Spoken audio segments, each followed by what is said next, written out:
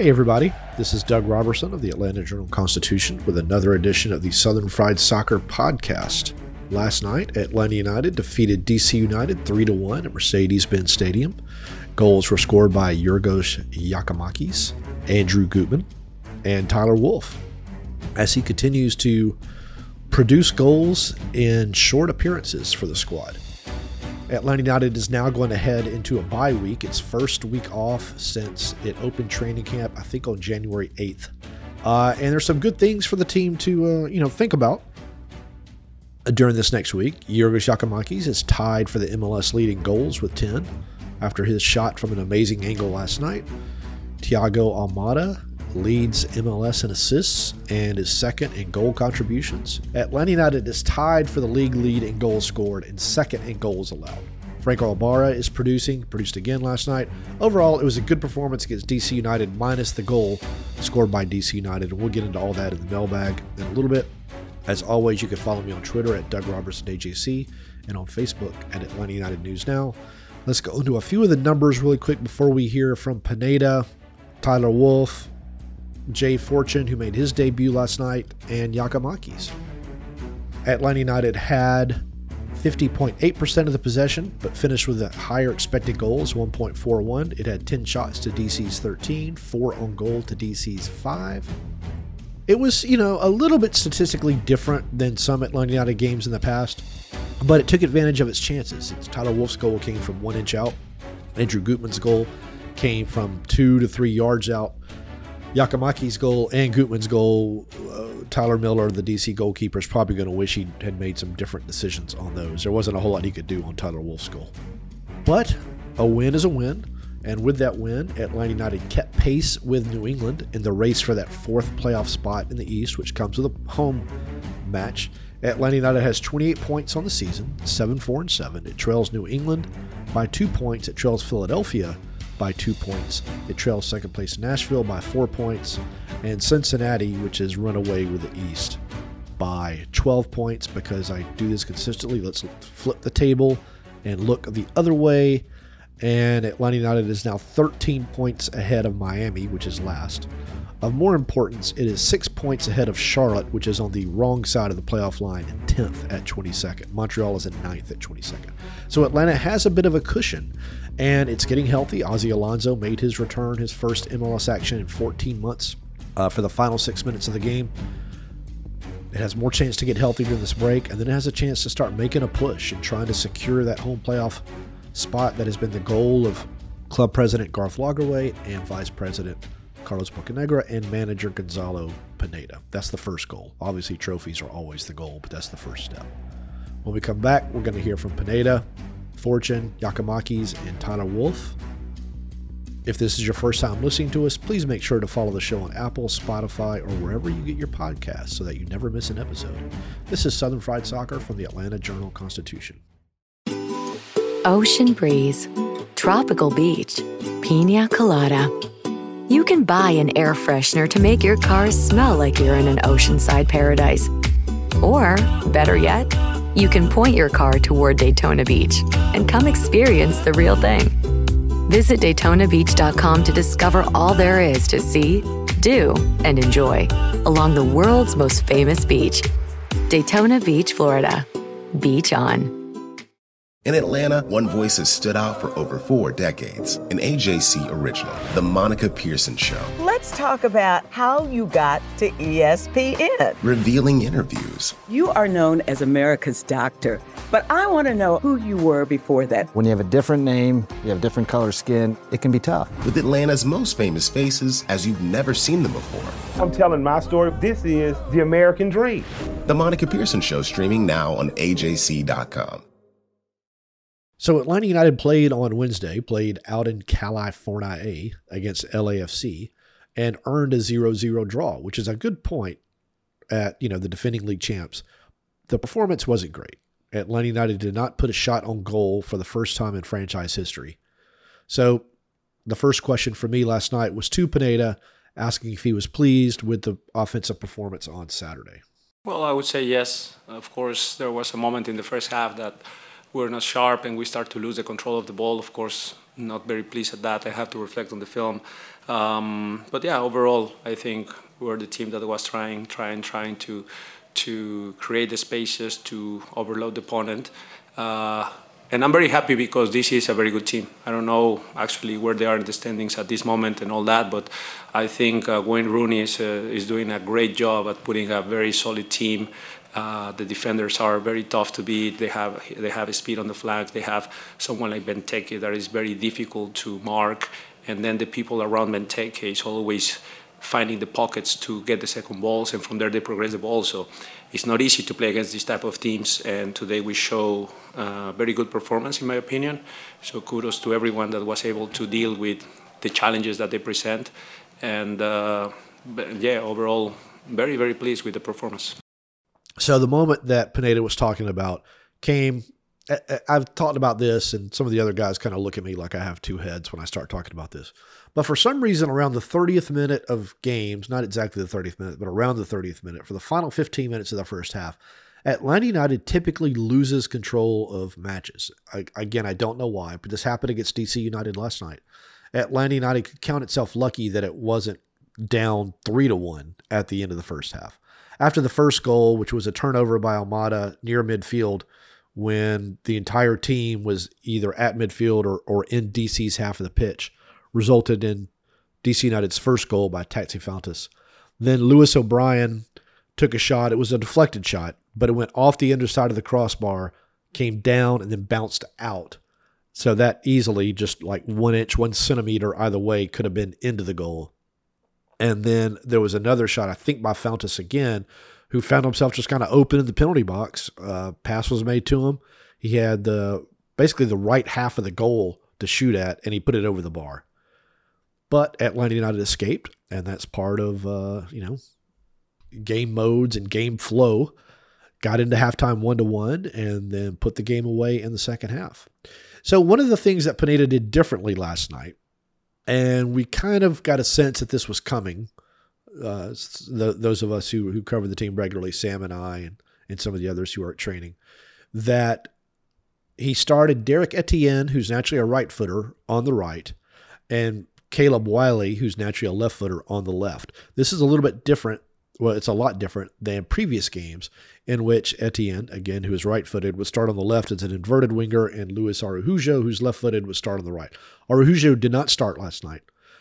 Didn't play. He played a lot of minutes against the LFC. He's played a lot of minutes this season, but he's also going to Flamengo in 3 matches from now. And in my opinion, it's kind of time for Pineda to start figuring out who is going to be the winger on that side once Araujo goes. This is the assumption that Atlanta United doesn't sign someone as soon as the summer window opens. Anyway, I thought Wiley and Etienne played well on the wing. They did what they were supposed to do. They made runs. They put in some crosses. They caused some trouble. Their spacing allowed Lennon and Gutman to kind of get into those middle third channels a little bit more than you can when you have the inverted wingers. But here's Pineda talking about not using the inverted wingers. Well, a little bit the directness. I was telling you the other day on the press conference that maybe having someone like Yaku, it makes sense. Maybe the natural wingers, and not that completely work, because I cannot say it completely worked. The crosses to Yaku probably were not there completely as I was expecting, but I feel like we are a bit more direct in the type of runs that we get. Inverted wingers are always good when you have someone like Luis that can take the ball on the left and then dribble inside. Someone like Brooks can overlap and create different challenges for the opponent. But I think having natural wingers adds another dimension to our game where we can create a space for players in the pockets because of how many runs we make in behind from that position on the flank. So tactically changes a little bit. So we'll have to see and reflect what is the best thing for the team. Again, we have to maybe adapt a little bit to Giacomakis because in the past we were looking a lot at the primacy zones and everything on the ground. Having someone like Yaku that is so dominant in their duels and he's always in good positions to attack the back, maybe we have to reflect on different ways to attack in the final third. So all those are reflections that in the following days we will be taking, of course, and we'll see. Everybody has favorite words, and reflect is one of Pineda's favorite words. And I think it's cool how he uses it. And he does. He does reflect. He thinks a lot about things and a lot about the team. And so it's an accurate word. So anyway, here is so my follow-up later in the press conference about the inverted wingers was I was curious if having wingers staying wide opened up the space for Gutman to score his first goal. It came from a narrow angle. And if it opened up the space for Gutman's assist, which came from a brilliant pass from Almada, who split two DC United defenders, put the ball toward the touchline. Gutman caught up to it, put it across, and Wolf kind of bundled it over, to use a phrase you hear in soccer all the time. But if that led to that space for Gutman, and here's his answer. I think, when you have inverted wingers, actually the overlap becomes more natural because the wingers are coming in the pocket and then he can overlap. I think it's more about, to me, the initial position of our fullbacks and then how we can get the right timing for them to overlap.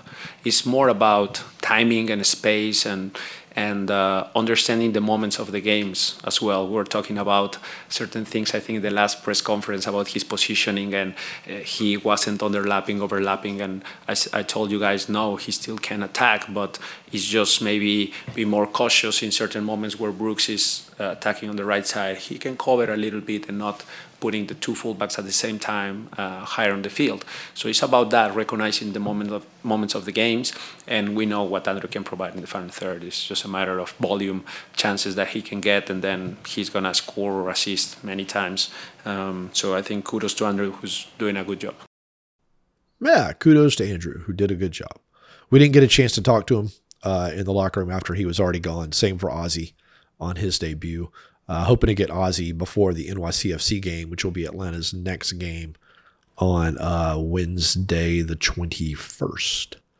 The 19th will be, or the 20th, will be when the next podcast will come out after this one, unless there's some news next week, and I don't anticipate any podcast-worthy news.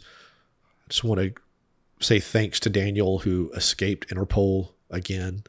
Is back to doing his illegal crocheting. He's got all the bags of Doug coffee. So if you want some Doug coffee, reach out to Daniel. And he only takes small crypto amounts of money. So you'll have to figure that one out on your own.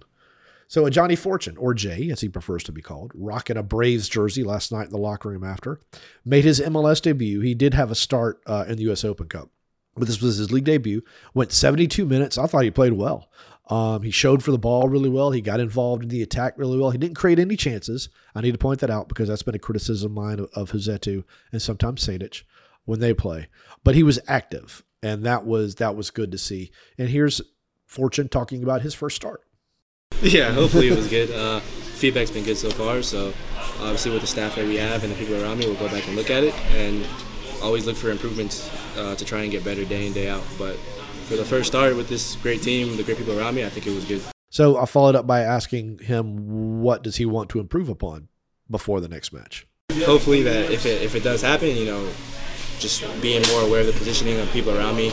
Just always just trying to be quicker on the ball, so make it a lot harder to lose it, and obviously another win would be great. One of the things that Pineda said he likes about Fortune is he can play as the 6, the 8, or the 10, and that versatility within the game can cause opponents problems, and it also creates opportunities for Almada because suddenly defenders have Fortune popping up in zones, which gives Almada some space he can move around in as they focus on Fortune. So just wanted a quick thought from him about his versatility.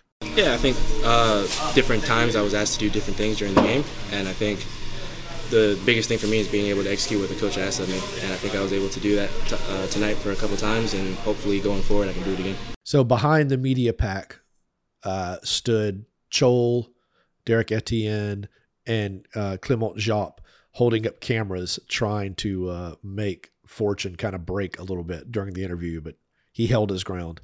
And, when you see that kind of stuff, that's a sign of how much a player is liked by teammates. It's not the only sign, but it's always good to see, that kind of camaraderie, I think, in a team. So after that answer, I kind of slunk away to try to get Tyler Wolff one-on-one. So what happens in the locker rooms, and it's not a sore point, but it's always interesting to me, is we go into the locker room after we talk to Pineda, and then someone, 99% of the time me, will go up to a player, ask, hey, can I get you for a few minutes? And then everyone follows. And it's a little weird at times. It's hard to get unique quotes when the entire pack is there. So I tried to get away from the pack and go talk to Tyler for a second just to try to get some unique quotes from Tyler. Pineda said that Wolf is pushing for a starting spot. Wolf has 3 goals this season. I must point out, and this is not being sassy, that Araujo has 3 goals this season and about 3 to 4 times as many minutes as Wolf. And the thing that Wolf does well is simply he makes the runs into the box. He's not a dribbler. He gets the ball, gets rid of the ball, makes a run. And that's how his goals have come. But I asked Tyler if he was getting closer to earning a starting role. Yeah, I think these little wins I keep taking with me and just keep working hard, go back to the training field, just keep grinding, keep trying to learn, and just take one step at a time, and hopefully my opportunities will keep coming. And then one of the things that Pineda said is they like how, if Wolf is frustrated, he's working even harder to try to be better, to try to show the coaches that he deserves a minute. So I asked Tyler if that has been a focus of his on just making sure that his attitude, even if he's frustrated though, is turning into something positive. Yeah, I think over the long period of time, it's tough to get minutes here. Such a big club, a lot of talent. I think it's just important to keep a level head and just keep going and keep grinding. And then what he needs to work on to try to, stay on the coach's radar. You can never score enough goals, so keep trying to be dangerous for the team. Goals, assists, just keep racking up those contributions, and yeah. Here's my take on Tyler, and I shared this with a few people last night, and I've shared this on the podcast before, but if you're a first-time listener to the award-eligible Southern Fried Soccer podcast, trademark, copyright, don't steal my title. The summer transfer window opens July 5th, I think it is. The team knows Araujo's gone. Etienne has not had the statistical production that I think anyone expected through 18 matches now. He's got no goals and 2 assists. If I were management of Atlanta United, I would be considering telling Tyler Wolf or Machop Chol, who are both homegrowns, both very inexpensive salaries, but both still kind of unknowns a little bit. I would tell one of them, you've got until the summer window. You're going to get these starts. No matter what you do, you can make a mistake. I don't care. But these minutes are yours. Show me what you can do. And then if they go and they do something before the summer window, then hey, we got somebody we can count on for the rest of the season, somebody who's going to produce. They also know going forward when they have to start deciding contract options, we want to keep this guy or this guy is not going to be anything more than a bench player, and decide what they're going to do from that point. If they don't produce, then they know, okay, we've still got Etienne, or we can go into the transfer market and find someone to try to be that winger. But, the problem with a problem with homegrowns is a lot of times they just don't get a lot of minutes. And so you never really know as a reporter or as a supporter like y'all are, what is this guy capable of? And some of your questions in the mailbag are going to be about Tyler Wolf and why he's not starting, and I'll give you some answers, my theories about that. But sometimes it's just a matter of telling a player, these minutes are yours. Don't worry about anything. Just go and play, have fun. And then they can relax and they can produce. And if they don't, then But anyway. So this is another one of those pack things. Yorgos was talking with a Greek friend of his who covered the game last night from another outlet. I don't know the outlet. But they had a long conversation. I kind of stood there about 5 feet away, waiting. And the rest of the guys in the locker room were over on the other side. And then as soon as the conversation was done, I asked Yorgos if I could talk to him. And a flock of birds showed up around Yorgos. So you're going to see these quotes from a lot of different outlets. There's really I don't know how to get around that. But anyway. Yorgos scored his 10th goal. He reached that mark faster than anyone in Atlanta United history. Wrote about it in the game story you can find on Twitter at Doug Robertson AJC. It's going to be in the follow that I'm going to finish writing as soon as Daniel is done with me here. But I asked him if he was surprised by his success with the club so far. No, as I said, first of all, I didn't think about any record or about anything else. The only thing I'm really thinking about every single week is to score and help my team. So by scoring every week, then you're chasing some records or some good achievements, and I didn't know, to be honest, but I'm really happy, and I'm looking forward for more success and more achievements, to much more things to achieve in the future. And I will point this out. Some of you, not all of you, some of you like to bang on Boca Negra for failed signings in Atlanta United's history, and you have a right to do that, and there are some failed signings. There also have been some successful signings, and Giakoumakis is proving to be one of the most successful signings the club has ever had as a designated player. He's outpacing Joseph over a sprint, but this is a marathon. We'll see what happens in the long term. They got Almada right. Araujo, they did not get right, but now there's a chance to correct that in this summer window. So, when y'all come at me with sometimes some just over-the-top takes, one guy in particular was, asking me how come I don't ask Pineda if he's worried about his job. Well, it's a ridiculous question to ask, to be honest with you, because the team is in 5th in the East. Again, tied for the most goals scored in the league. It's just that's an agenda. Don't give me your agenda without giving me some solid facts if you want me to ask those type of questions, or if you want to have that conversation. It's just it's silly, I mean, let's talk factually. Let's talk anecdotally. Let's not push agendas. All right. I want to have conversations with you, but I lose patience when it's just, just white noise, static, just vitriol. All right. And so on the goal from Giakoumakis, it was a great pass from Miles Robinson over the top of DC United, which for some reason has been playing a very, very high line this season. I should say it's working. I mean, they're above the playoff line, but they were playing a high line. Robinson hit a great pass over the top. Giakoumakis caught up to it. Tyler Miller for DC United also came out to try to reach the ball. Giakoumakis got there first. Miller kind of fell to the ground, and Giakoumakis basically passed it into the goal from about 20 yards in a tight angle. But I asked him if he was surprised how far the goalie came out to try to get that ball. No. We knew that when we try to play behind the back of the defense, then the goalkeeper will go out. We read the game. We scored because we were well prepared about this game. The manager explained everything about their goalkeeper and the timing to go out, and eventually that worked. We scored because he tried to went out and he missed the ball. I think, it wasn't my luck.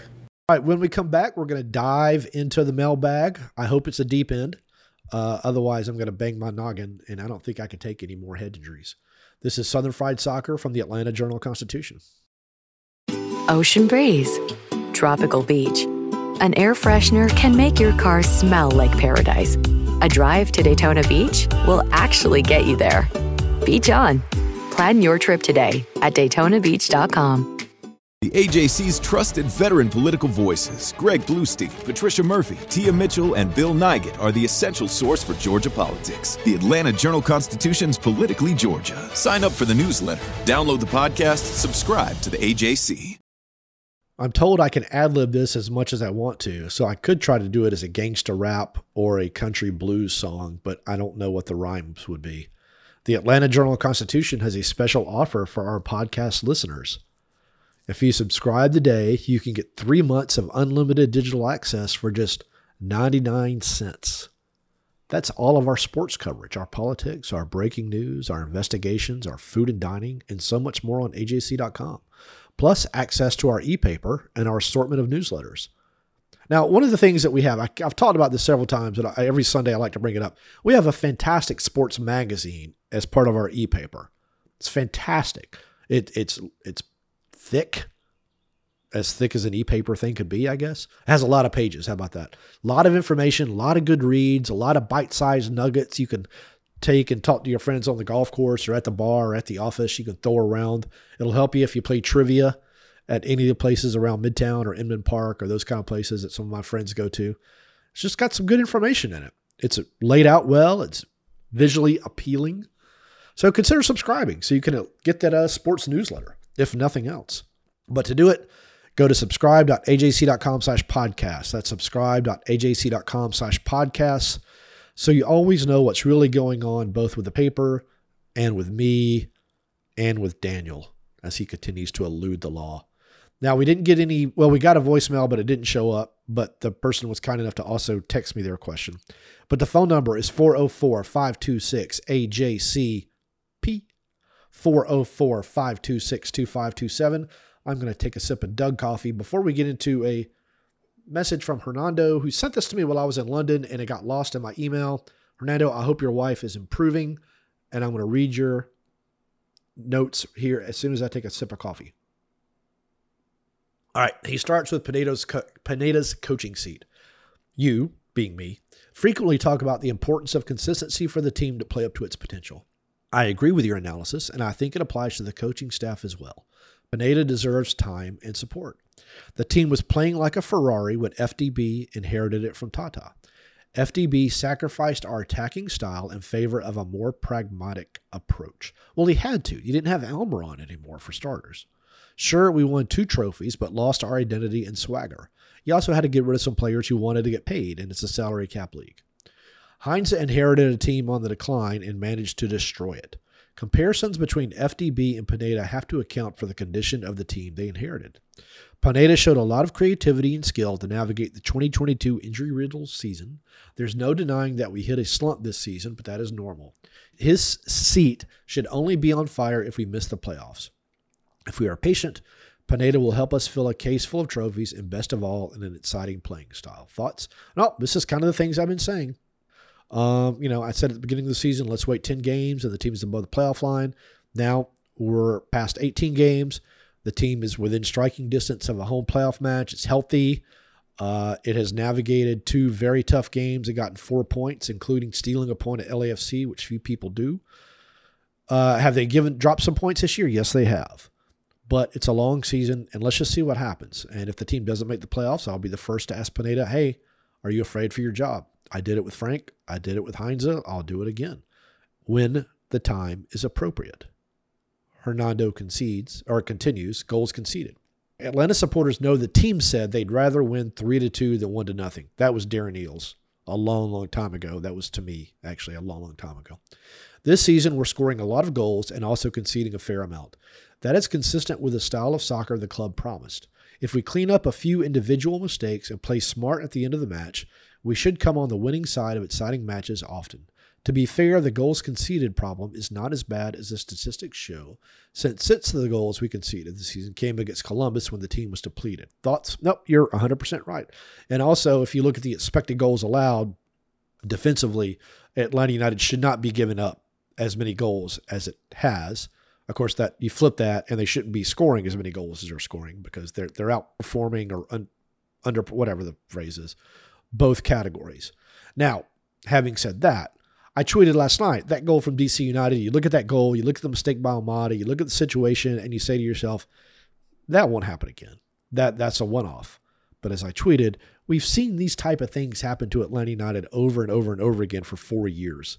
At some point, you have to realize Atlanta United's game mode is a little bit different. Game mode is a Sam Jones favorite phrase than other teams. And so you do kind of have to account for a little bit of chaos in every event. But you're right about the goals conceded. And he continues with player nicknames. In your first interview with Giacomakis, he said he likes to be called Yakko or Tank. People frequently refer to him as GG. Who determines a player's nickname? I don't like to call players by their nicknames. I don't like to call anybody by their nickname except my daughter, who I'll call Stinky Pants.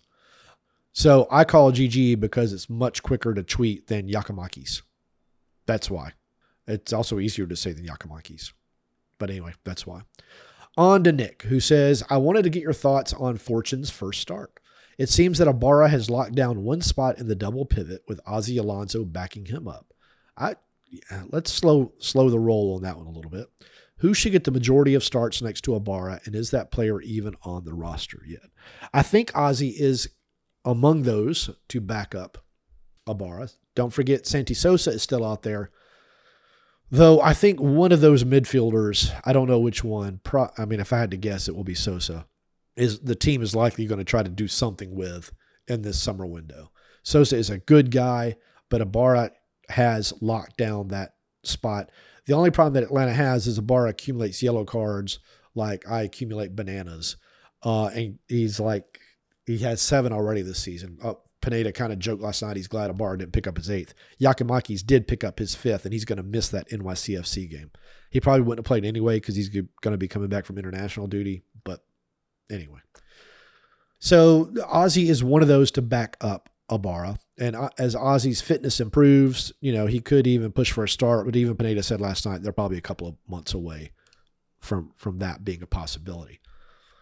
The central midfielder slot. Fortune played well. We'll have to see if he can do it on the road, if he gets a start on the road. That's the true test in Major League Soccer. Sejdic, I still think Sejdic and Ibarra are a good pairing in central midfield, particularly at home. Sejdic is very good off the ball, great movement, very smart player, very good at tight turns and then getting rid of the ball. And he's healthy again, so we'll see. And, your point about is the player even on the roster yet? It's a good point. I talk about this with some of the other guys who cover the team. They disagree with me, but I think I'm going to be proven right. If Atlanta United ends up with 2 designated player slots this summer, you already know one, Araujo, the other being Almada, if the team gets an offer they can't refuse. I would not at all be surprised. In fact, I'm 90% sure that the team will hold on to one of those DP slots until the winter window because they're about to unload a ton of money in contracts that are going away. Miles Robinson, for starters. I got to think they're not going to pick up the option on Huzetu, who makes a lot of money. Sosa makes a lot of money. Guzan, if they don't pick up that option, that's a lot of money. That's just a few. I mean, you put those guys together, you put Araujo on there, and that's already more than $6 million, $7 million, I think, off the books for Atlanta United. Now, some of that's going to be reinvested into one of the DPs, but I think they hold that other DP, start building the roster again, or rebuilding the roster in the manner that Garth has, his vision, which Carlos Bocanegra will be tasked with executing, of being a consistent contender for over the next 4 or 5 years, and then you reload and you do it again. The summer window, Garth does like to do business in the summer window. That's why I think if there's 2 DPs, one of the slots will be filled. If there's only one DP, that slot will be filled. But you hold on to that winter window. You see where the holes are on the roster. You see what you've got with your homegrown. You figure out what you're going to do, and then you move forward. That's why. So you don't make a summer signing that ends up not working out, like the Moreno and Alan Franco and Jurgen Damm and some of those past signings that the team has made in the summer that just have not worked out. So it could be a center midfielder coming on a TAM deal this summer if we get 2 DP slots open, for example. That would not at all surprise me. In fact, I think that's what the team will do if they can find what they want. If they can find that skill set that is not currently on the roster, and they'll go from there. It's going to be a fun summer. Chance, I hope you're feeling better. Says he can't call in this week. It was refreshing to see Atlanta finally being able to connect and make opportunities happen. He's got to make a note that Araujo wasn't in the game at all, but we also have to remember that DC United isn't LAFC. Regardless, he's very happy with the result. His question is, what do we know of this Fortune kid? Seems like this guy might be a new regular in the squad. Thank you and enjoy your coffee. I'm going to take a coffee sip right now, Chance. Thank you. Fortune is a homegrown. Pineda was very high on him and a few of the other homegrowns in the preseason. That's not unusual. Sometimes coaches will really talk up the homegrowns in order to kind of light a fire under the veterans. But Fortune, he's played well with the twos. He's come in and did a job for the team when they needed him to in limited minutes, and he did well in his first start, 3-1 win. That's a +2 in his category there for his first start, which is not bad. Now it's just getting more confident, building that chemistry with teammates, assuming he gets another start, and going from there. He's fast. You could tell that he's got some room on his frame to put on some muscle and get a little bit bigger. Yeah, bright future. Captain Redbeard. Aye. Questions for the pod. Fortune was great. Why did anyone think we needed to renew Rossetto's terrible contract or start him over a Johnny for so long? Okay, now this is one of those examples I was referring to when we were listening to Pineda and some of those other guys. You can't take a sample size of 70 minutes and project it over a season and say that Fortune is better than Huzetu. You just can't. Do I agree that Huzetu's contract is terrible? Yes, I do. Do I wonder why they picked up the option? Yes, I do. Do I think he's going to be on the team next year? No, I do not. But you simply can't project that Fortune is better than Huzetu. The sample size is just not big enough. He continues with Huzetu bench for ineffectiveness, mentality, etc. This is one of those narratives that people push that I disagree with.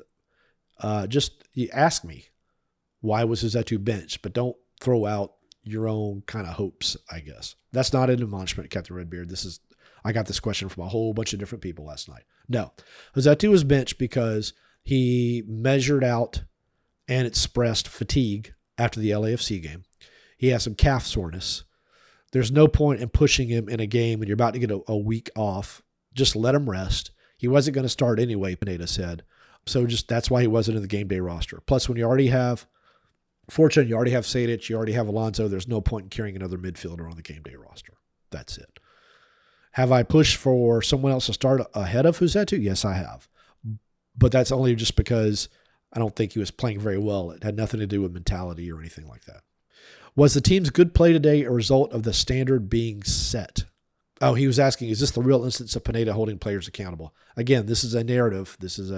You're pushing a hopeful narrative. No. He says, Gutman was immense. Classic Yako goal showing. The team looked much more dangerous with the two wingers willing to run behind. That threat in behind the back line led to all the goals. Well, it also helped that DC was playing a high line, which most teams don't try against Atlanta United. That said, what does Wolf have to do for more playing time? He's been outperforming Etienne for weeks. This is another one of those things where Wolf has scored 3 goals. He scored them in limited minutes. Etienne has yet to score. But you can't project that if Wolf were to start, he's going to score every game. Some players are better as coming off the bench. I don't know how old you are. I don't know if you remember the Detroit Pistons, the bad boys back in the day, but they had a guy named Vinnie Johnson who was much better coming off the bench as a sharpshooter than he was as a starter because he had certain limitations. Now, I don't know what Wolf's limitations are, but right now, if he's scoring as a sub, not a bad idea to keep using him as a sub if he's going to keep scoring. Do I think he deserves a start? I do. I said that earlier. But you can't just assume that if he were to start, he's going to do something better than Etienne. Etienne does things that don't show up on the stat sheet. I watched last night, he made run after run after run behind DC's back line. Didn't get a lot of service all the time. He got one really good pass from Almada, I think it was in the first half, and led to a corner kick. Etienne does generate a lot of corner kicks. I know that's not a sexy stat. I don't know why he's not scoring. I don't know why he's not getting more assists. And I understand your lack of patience. I kind of developed a lack of patience and think it's time to give someone else an opportunity. But you can't project that Wolf is going to automatically be better than Etienne. To Joe, Wolf leads the team, and I think the league in goals per 90 minutes. Why is he not starting? I just covered that one, Joe, but I appreciate the question. If he continues to play well, perform well, then I assume he's going to get a start. We'll see. Mike says, how long is Gigi's contract with us? And when that deal is up, do you think there's a decent chance he re-signs? Dude, he just joined the team this season. I have no idea what's going to happen in the next few years. I think his deal is Atlanta United put it out earlier this year. Yakimaki's deal ends after the 2026 season. So you've got him for 3 more seasons, which is a pretty good deal.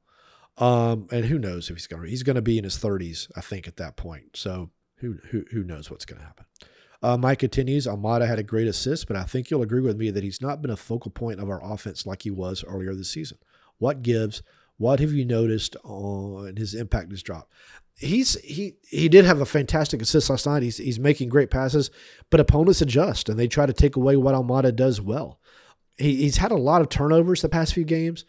Against LAFC, he's had this habit of trying to make this cross-field pass in Atlanta United's defensive third. Now, it's a great idea because typically opponents are going to try to pinch you into the sideline, the fullbacks or whoever has the ball on that part.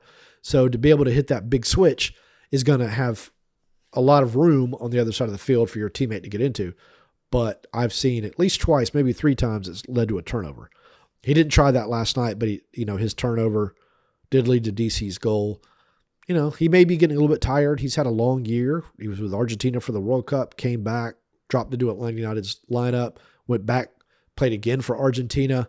He might need this break as much as anybody, although he is going to have to go report for international duty. I think that's right. So he may just be getting a little bit tired. Mike continues, can he give a rundown on the players will be missing on international duty and which games those guys will be out? They're not going to miss any games. They should be back. Giakoumakis may be late coming in, but it's the usual suspects that will be out. It's at the very bottom of my game story from last night. The headline is Yorgos Giakoumakis, Andrew Gutman lead Atlanta United past DC United. But the players that are going to be out are Etienne to Haiti, Chol to South Sudan, Abram to Peru, Fortune to Trinidad and Tobago. Also gone for international duty will be Robinson to the U.S., Giakoumakis to Greece, and Almada to Argentina. So once again, I think it's 7 players gone. And we'll see how many of them are able to be back and play against NYCFC. Thank you very much for the pods, Mike says. Always a highlight of my day. Well, thank you, Mike. Caleb, not Caleb Wiley, although it would be awesome if he were to call in, says, is it possible Atlanta picked up Huzetu's option to be able to sell him this summer? Didn't see him on the bench or the injury report. I laughed a little bit at that, Caleb. Not laughing at you, just laughing. Because I don't understand the logic of the question. It's a good question. I'm trying to understand what you're talking about. I think you're trying to say that the team picked up Huzetu thinking that they could sell him this summer, which implies that there's a value that other teams want. Not being trying to insult Huzetu, but as of this season, I'm not quite sure what that value would be at that salary. It's a big salary. It's like $700,000 with no goals and 1 assist, I think is right, or 1 goal and assist, something. It's not big goal contributions, not big tackling stats. I don't know what that value would be. And I covered why he wasn't on the bench or in the injury report. Josh says, love the pod and all you do covering the team for the AJC. Well, thanks, Josh. He says, it kind of looked to me like Yorgos tried to get booked intentionally right before he got subbed. I believe he will now miss the next game. He will miss the next game. I'm sure he and the staff knew that. Do you think there's anything to that? Okay, so this is one of those things going back to the pack in the locker room thing. Had I been able to talk to Yorgos by myself, I probably would have asked him that question. But in front of a pack, I'm not going to ask that question because that's not a question to ask in front of a group of reporters. He says, maybe we prefer to have him miss the NYCFC game for some reason, perhaps because of the international break or Araujo still being available or something else. Any insider speculation? It'd be crafty if that was the plan. Yeah. He continues, does Josh, do you think Atlanta would consider putting grass in if Messi gave us an ultimatum for the September game? Well, Messi can't give another team an ultimatum. So I've written about this. I wrote about this for the World Cup as one of the World Cup stories. It is cost prohibitive to put grass in for one game unless you've got a promoter who has the money and the stadium has the time. The Atlanta United game against Miami at home is going to be September 16th. The Falcons are in play. Then it takes a couple of weeks to do this, to get the stadium ready to put in grass. You have to put the grass in. You have to use a thing kind of like you use for carpets to get rid of seams, to get the seams together. The grass has to grow. You have to get sunlight. It takes more than a week. It takes a couple of weeks. So if Messi chooses not to play because there's turf, then Messi chooses not to play because there's turf. Although I would think that MLS would kindly ask Messi, hey, please play as many games as you possibly can, regardless of grass or turf, even if it's just off the bench. But I don't think they can do that either. But anyway, Josh, if you go and you look up Doug Robertson, World Cup, Mercedes-Benz Stadium, AJC.com, and grass, that story will pop up. The headline is, How Will the Grass Grow at Mercedes-Benz Stadium? It published on The Line on April 20th. I think maybe the most handsome sports writer in the history of sports writers wrote it. The approximate cost is $300,000. Now, this was I wrote this about the 4 Premier League teams games that's coming, the back-to-back games. But yeah, the cost to do grass for just that is $300,000. That is, for me, that's a lot of money. For Arthur Blank, it's not a lot of money, but I don't see it happening. Again, because the Falcons are already playing, Atlanta United's already playing, there's no time, among other considerations. Eric with a K says, I was resting easy with a 2-goal lead and generally just enjoying the match. I am glad that you were happy, Eric. Then Gigi decided to settle a personal vendetta, which cost him the next match. I guess my opinion is what the flock. Did you run, Eric? Did you run so far away? Like a child, did you run both night and day? I'll give anyone a shiny wooden nickel if they know what song that's from. Eric continues, also, I'm heading to Nashville soon. Good for you. Any recommendations for a cool sports bar? A cool sports bar? No, I don't have any recommendations for a cool sports bar. Cool restaurants. The Chef and I, fantastic. You need to make a reservation now if you can. Try to sit at the bar where they make the appetizers. Really cool experience. There's a fantastic steakhouse there in Nashville. The name is eluding me right now. If you email me, my friend Richard and I, Richard was kind enough to buy dinner for us there. God, what was the name of that place? It was a fantastic. They have one in Cincinnati too. It's a person's name, something Ruby, I think. Anyway, if you want to drop some dollars, that's a really good place to go. But there are so many good bars in Nashville. It's such a fun city. I love that city. I hope you have a great time, Eric with a K. Broadway might be the least fun part of Nashville, to be honest with you. There are so many other cool things to do. Dave says, this game was a good indication of how the team would do without Araujo and what players they would use instead. What's your take? They tried Wiley at midfield and Fortune at winger. No, I think you got that backwards. They had Fortune at midfield and Wiley at winger. They had the most success early in this season with Wiley as a winger. I'll take the win and hope the Carvel machine is working for you. Thanks for all you do. It was working last night. It has not been working the past couple of games. I wrote a letter to Mr. Carvel, put a stamp on it, and sent it. So I think that is what got the Carvel ice cream machine working again. If Daniel wants to try to break into Mercedes-Benz Stadium and fix the Carvel ice cream machine with a crochet hook or pattern, that would be good too. I think that's how science works. No, Wiley played well. Fortune played well. And, I think Araujo becomes a bench player the next couple of games. DeBoonful says, which MLS team do you think is the absolute worst at clearing danger by passing the ball upfield from very deep defensive positioning? Atlanta United or Atlanta United? I'm going to go differently, DeBoonful, and I'm going to say Atlanta United. No, I really don't know. I don't even know how you figure out that stat, but I understand your point. You're frustrated. There was a sequence last night. Caleb Wiley made a fantastic tracking run back, kind of a no-look back-heeled pass to a teammate. That teammate passed it to Guzan. That teammate passed it to Brooks Lennon, and then Brooks Lennon got trapped in the other corner. And that's what DC was trying to do, so they were able to execute that tactic. But I understand your point. And that's not on Lennon. That was DC's tactic. They were trying to do that. And then Adam with our email of the week.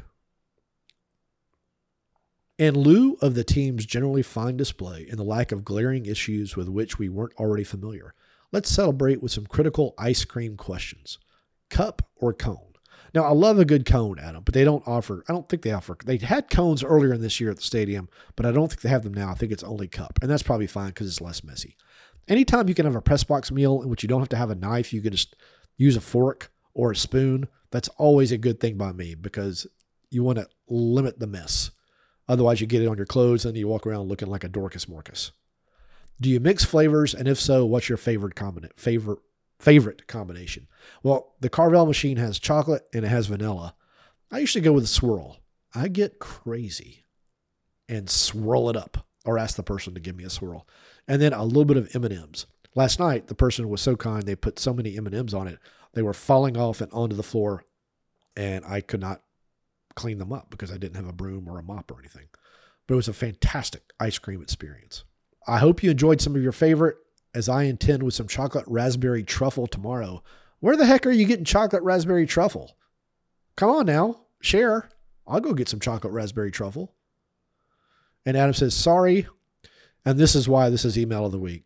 Because of Adam's question in the previous podcast, he talked about a hat, and I asked him if he had a giant orange foam cowboy hat a la Homer Simpson, in hope beyond hope that he did, and would send me a photo.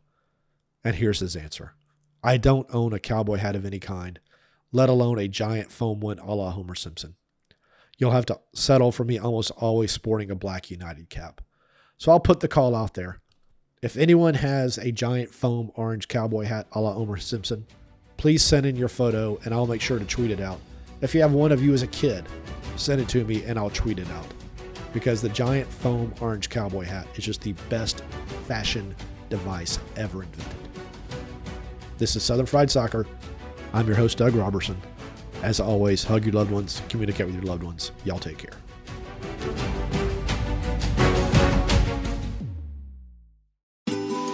Ocean breeze, tropical beach, pina colada. You can buy an air freshener to make your car smell like you're in an oceanside paradise. Or, better yet, you can point your car toward Daytona Beach and come experience the real thing. Visit DaytonaBeach.com to discover all there is to see, do, and enjoy along the world's most famous beach. Daytona Beach, Florida. Beach on. I'm Ernie Suggs, race and culture reporter for the Atlanta Journal-Constitution. And I'm Nedra Ravone, lifestyle columnist. Atlanta has been known as the Black Mecca for so many years, but that means something different to everybody. It means everything to me. I've been living here for 24 years, and I am still amazed at how rich the city's Black culture continues to grow. Every day I wake up, I learn something new. Well, you all can learn something new by subscribing to the Atlanta Journal-Constitution's new newsletter called Unapologetically ATL. It's all about the people, the events, and the entertainment happening in Metro Atlanta that Black people might want to know about. Like historically Black colleges and universities. Atlanta's thriving art scene. And the city's growing neighborhoods. Wherever you live, we want to hear from you. We want to hear what issues are important to you. So subscribe today at www.ajc.com/unapologeticallyATL. Only from the Atlanta Journal-Constitution.